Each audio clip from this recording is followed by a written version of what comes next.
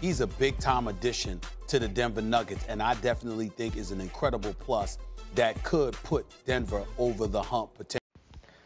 My oh my, what an interesting trade period it was for this Denver Nuggets team, as they decided to pull the trigger and acquire Aaron Gordon and JaVale McGee. But before doing a deep dive analysis as to why the front office thought that those were prudent moves, we should probably look at how the roster was performing prior to the trades to get an idea and understanding as to why the moves were made. So I'm not going to talk about Nikola Jokic too much.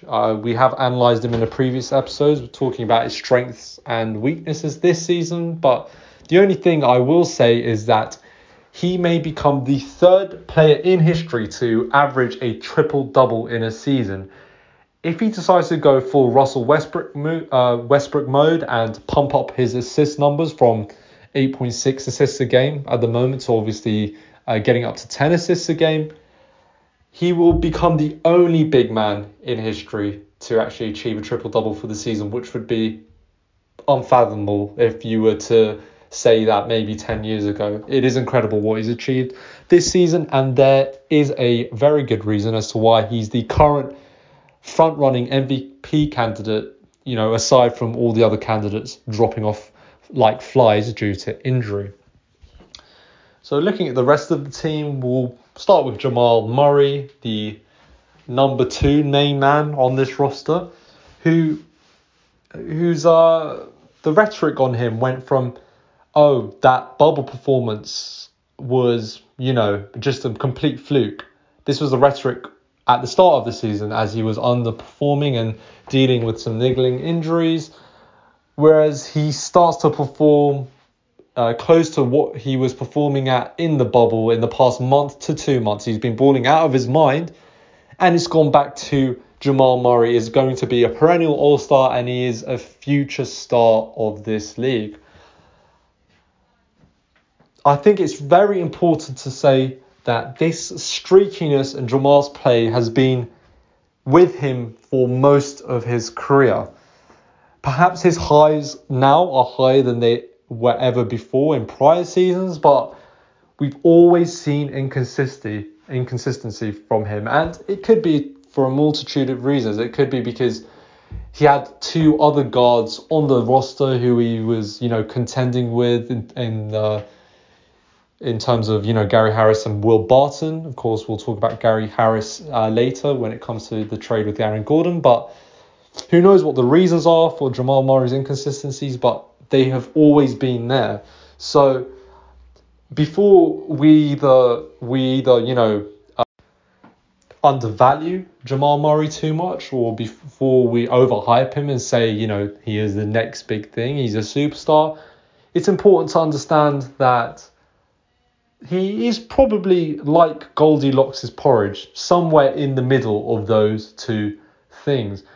We should wait, I think, at this point in time until this season's playoffs to see whether he can produce a similar performance, because that may mean he becomes the type of player who is known more so as a clutch performer when it matters, as opposed to being a regular season superstar, much like another point guard historically who was noted for this last season, who is Rajon Rondo. Looking at the rest of this roster, I actually analysed a bit more as to how these other players have been playing and what kind of role that they've handled on this roster. So maybe starting off with Monte Morris, who is really a scoring spark for this team off the bench as the point guard, playing around 25 minutes a game, shooting decent splits. I think he's shooting 35% from free, which is okay. I'll quickly look at Campazzo as well, who's this Argentinian point guard that these guys got, who's a rookie this season. He's on the older side. I think he's either 28 or 29, but he's been praised by so many of the players and so many of the staff for just giving it 100%, and he absolutely does. Despite being below 6 feet, he averages over 1 steal a game. He just hustles all over the court. He shoots okay from the three, shoots 35%. Bit more worrying is how he shoots from the field, which is 37%, and it's very evident and visible that he struggles from around the rim due to his lack of verticality and height. But he does so much else for this team, so there's a reason that he's averaging close to 20 minutes a game, despite being under 6 feet, playing as a rookie and having quite obvious flaws. So we've talked about those two players. We also know about Will Barton. Probably not going to talk about him too much just because everyone knows what kind of player he is. Quickly, I'll mention PJ Dozier as well, who's 6'6", and who's probably is the only guard/wing who's a bit on the longer side and can therefore defend when the likes of Jamal Murray, Campazzo, and Monte Morris are out on the floor. So that was really one of the problems for this team was the fact that they do have these guards who are decent shooters and are not bad defenders, but are really hindered by the fact that they're so undersized. I mean, they were playing Will Barton, who is a shooting forward, but he's on the short side for a shooting forward as the 3. And whenever Gary Harris was starting as well, Gary Harris is certainly undersized for a shooting guard as well. And then you have Jamal Murray, who's 6'2" point guard.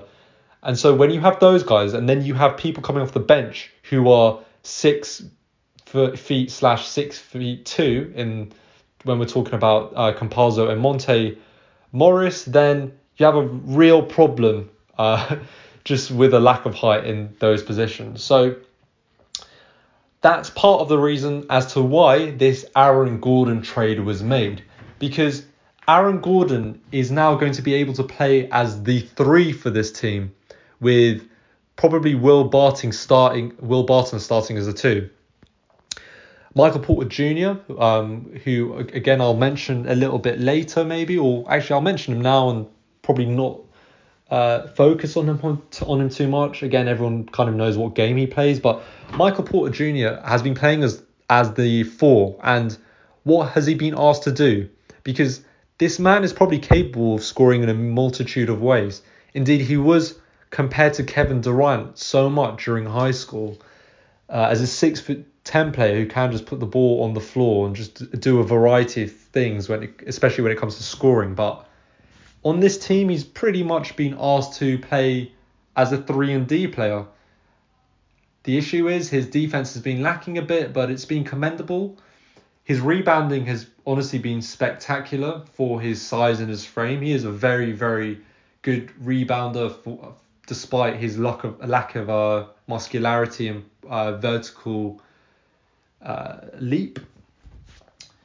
But yeah, he's probably not been playing as his people he was compared to in high school, the likes of Tatum. He hasn't taken on the role as the main player on a franchise as perhaps his talent might warrant. This might be a reason why he decides to request a trade away from the team in the near future. Who knows? There's not been many articles of him being discontent with the team, but if this team perhaps doesn't see success this offseason, maybe next offseason, perhaps that's something he will look to do. But he's been playing, for the most part, he's been playing his role extremely well on this team. So like I said a couple of minutes ago, he did an especially good job when he started as the number 4. And this is because Paul Millsap was removed from the starting lineup, who previously started at 4, and with Michael Porter sometimes starting from the shooting forward position. But yeah, this team has kind of been a little bit all over the place because we've seen also quite a lot of injuries at various points in the season as well, which is why we've seen a different starters coming in and out of the team. MPJ was out for a little while. Monte Morris was out for a stretch, which is why we actually saw Campazzo play significant minutes. Same goes for Gary Harris. He was injured for quite a while. Again, that was also relevant as to why he was traded. So yeah, various players have been out for stretches of time. Like I said, Jamal Murray was out with, not out, but he was just struggling with niggling injuries all throughout the season. So this roster, again, seemed to be performing better in the last few weeks, because, especially the last 2 weeks, because the whole team was actually healthy. Maybe a reason as to why this team struggled with injuries is because of their deep playoff run last year. So, with all those epic series, all those long matches, and of course with the shortened off season. So I think I've discussed, at least in some detail, I mean, I haven't mentioned JaMychal Green. He's pretty much been doing what he's been asked to do on this team, just a 3-and-D player like he was for the Clippers last season. But some of the issues with this team, and this will now transition into the trade, were that this team struggled mightily defensively. And it's very obvious why if you take a look at the roster construction, because this team, as I believe it was Michael Porter Jr. said, lost 3 to 4 of its best defenders in the offseason. So they lost Jeremy Grant, who I thought, even last season, I was saying how crucial he was to this team, and I've been shown to be right with how he's been playing this year for the Pistons. But the fact that, he played as a 4 and was able to switch onto pretty much any player from 1 to 5 and do a very good job. He's just exactly what you want in a 3-and-D type player. We also had Torrey Craig leave the team, who was a really good defensive guard. Really good, not just height, but also muscularity there. So he was able to defend, positions 1 through 3. You also had a good defender in Miles Plumlee leave as well at the center position. And that's the kind of depth, really, that they were missing this year for Jokic. Whenever Jokic, went to the bench, you had Hartenstein, for example, come into the team, and he was also defensively not great as Jokic is as well. So you basically had this lack of vertical rim protection, which, to be honest, even with Plumlee there, he wasn't known as a fantastic rim protector anyway. So that's another thing that this team was really struggling with, altering shots in the paint by the opposing guards whenever they got on all the opposing forwards.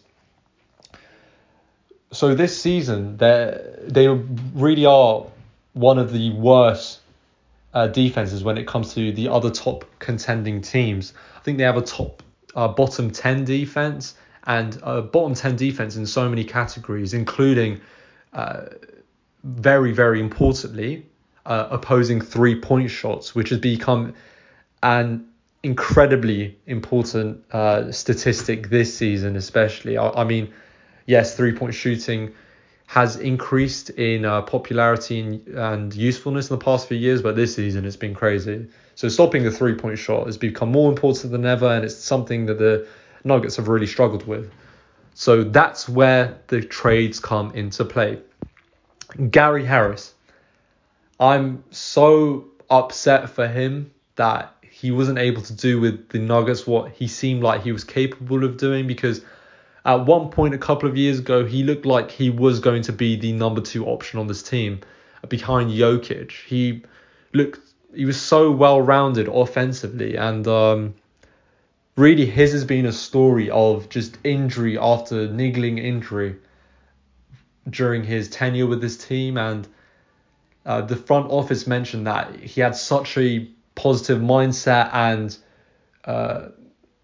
winning attitude with his teammates, but despite all of his character positive, shall we say, they've probably felt like this trade needed to happen. Indeed, Gary Harris has been involved with trade rumors for the last 3 years. Every single trade period, he's been involved in one rumor or another. So clearly the front office felt like out of Jamal Murray, Will Barton, and Gary Harris. Gary Harris was probably the odd man out and was the ultimate, trade piece for this team. And so, unfortunately, he was a part of this package for Aaron Gordon. They also let RJ Hampton go, who, despite, showing a little bit of promise this year, I think with the guard depth that they do have, which I've talked about this episode, he just didn't fit the timeline for this team, because this team took the last couple of years to really develop their young talent. We look at Michael Porter Jr., they were especially patient with, but ultimately they're looking to contend from this season onwards, which is what these trades show. And RJ Hampton was unlikely to make significant contributions, not just this offseason, but probably even next postseason as well. So fortunately, they let him go. They also traded a 2025 first-round pick for Aaron Gordon, which I think is probably, although of course it might be significant at the time, it's because it's so far away, there's probably no point in even discussing the significance of it. So we'll look at what Aaron Gordon does for this team, because Aaron Gordon is somebody who's disappointed me mightily in the past few years. By his fourth season in the NBA, he was averaging 17 points on pretty decent efficiency, despite some poor three-point shooting. But at that time, I thought this guy is for certain. I was almost certain that he was going to become an all-star in the next few years. Whether or not that was going to be a perennial all-star, that was yet to be known or seen. I wasn't sure about that, but I thought he was going to get at least one all-star berth in the next few years. And very, very slowly, it seems like he's regressed ever so slightly each year and not progressed as perhaps not just myself, but many Magic and also NBA fans may have expected of him. Because we know he has all the physical tools. We've seen that, he should have been a multiple-time slam dunk champion. But yeah, just frustratingly inconsistent with his play. Shot too many mid-rangers, even when it comes to finishing at the rim. Although he's a great dunker, in terms of finishing those tough layups, he wasn't great at. Not a very good three-throw shooter. Really struggled from the three-point line during his career, but it is something that he's turned round. And therefore, it is something that he can contribute for this team, because he's now been a 37% three-point shooter for the past 2 years. And that's more than serviceable enough for this team. So that asset, combined with his ability to generally finish at the rim, will be invaluable, especially on a team with a center like Jokic, who's capable of finding. So expect Aaron Gordon to be consistently cutting towards the basket and for Jokic to find him on vertical plays. We've already seen flashes of it in the first 2 games that he's played for this team.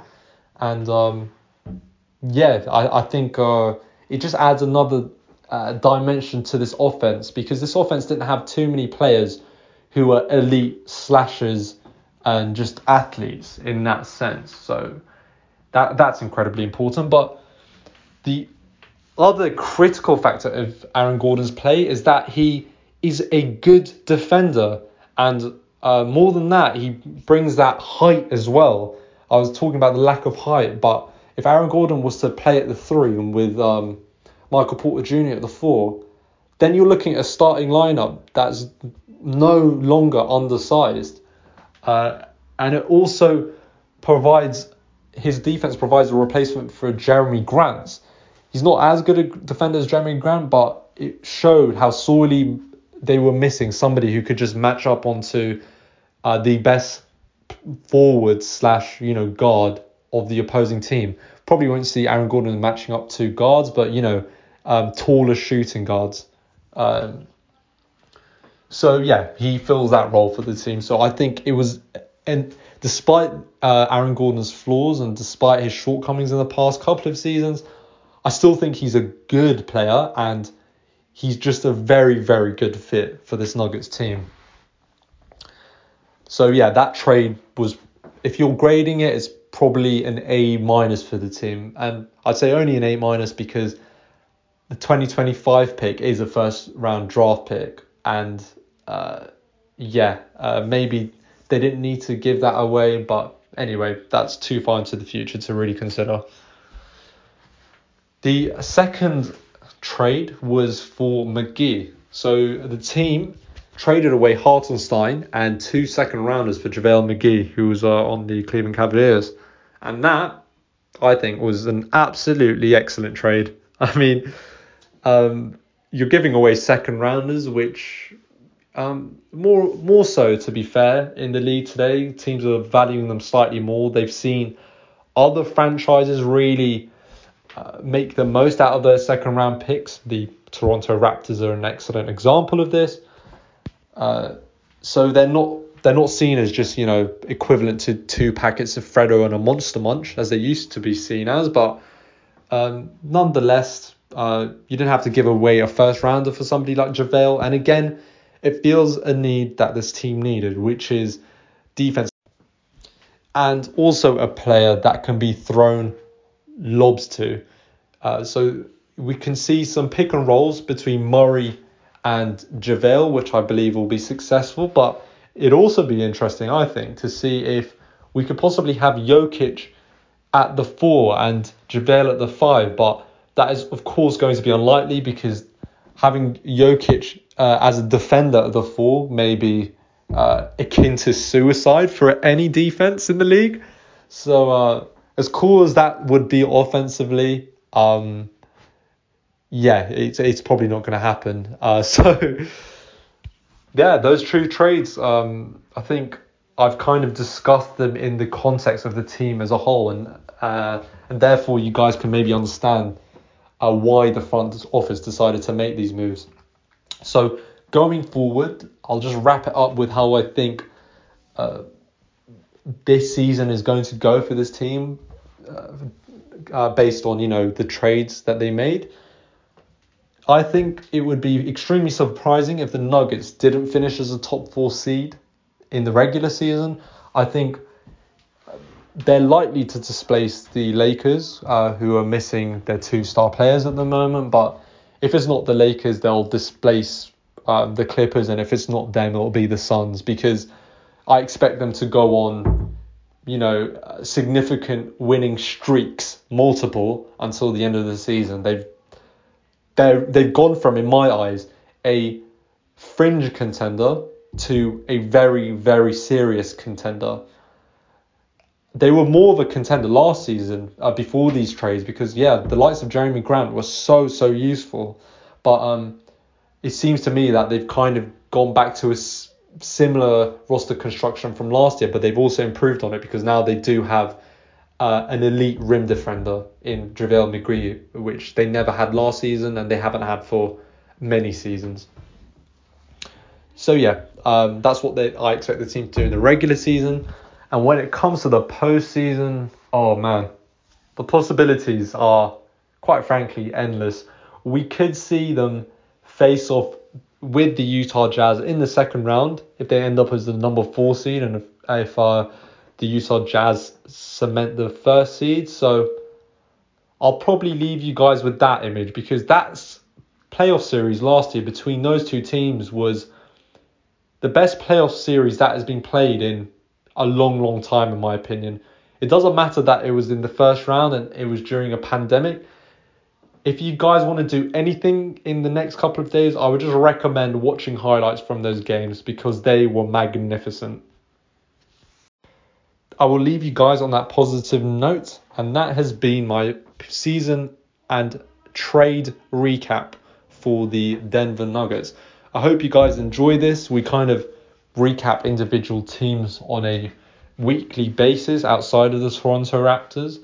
That's kind of been our format for this season. But we both felt, myself and Kamel, that this team deserved a more in-depth look, especially following the major trades that they made, and which really no other teams aside from the Avengers and the Justice League made, which of course I'm referring to the Brooklyn Nets and the LA Lakers there. So, yeah, they probably have flown under the radar a little bit this season again with commentators and all that, because they always seem to, because they're Denver. Nobody cares about them for some reason. But yeah, always been a big fan of this team, and so I hope you guys have enjoyed my analysis of them. God.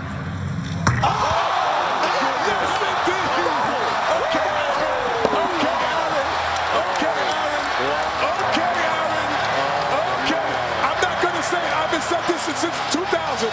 It's over, ladies and gentlemen.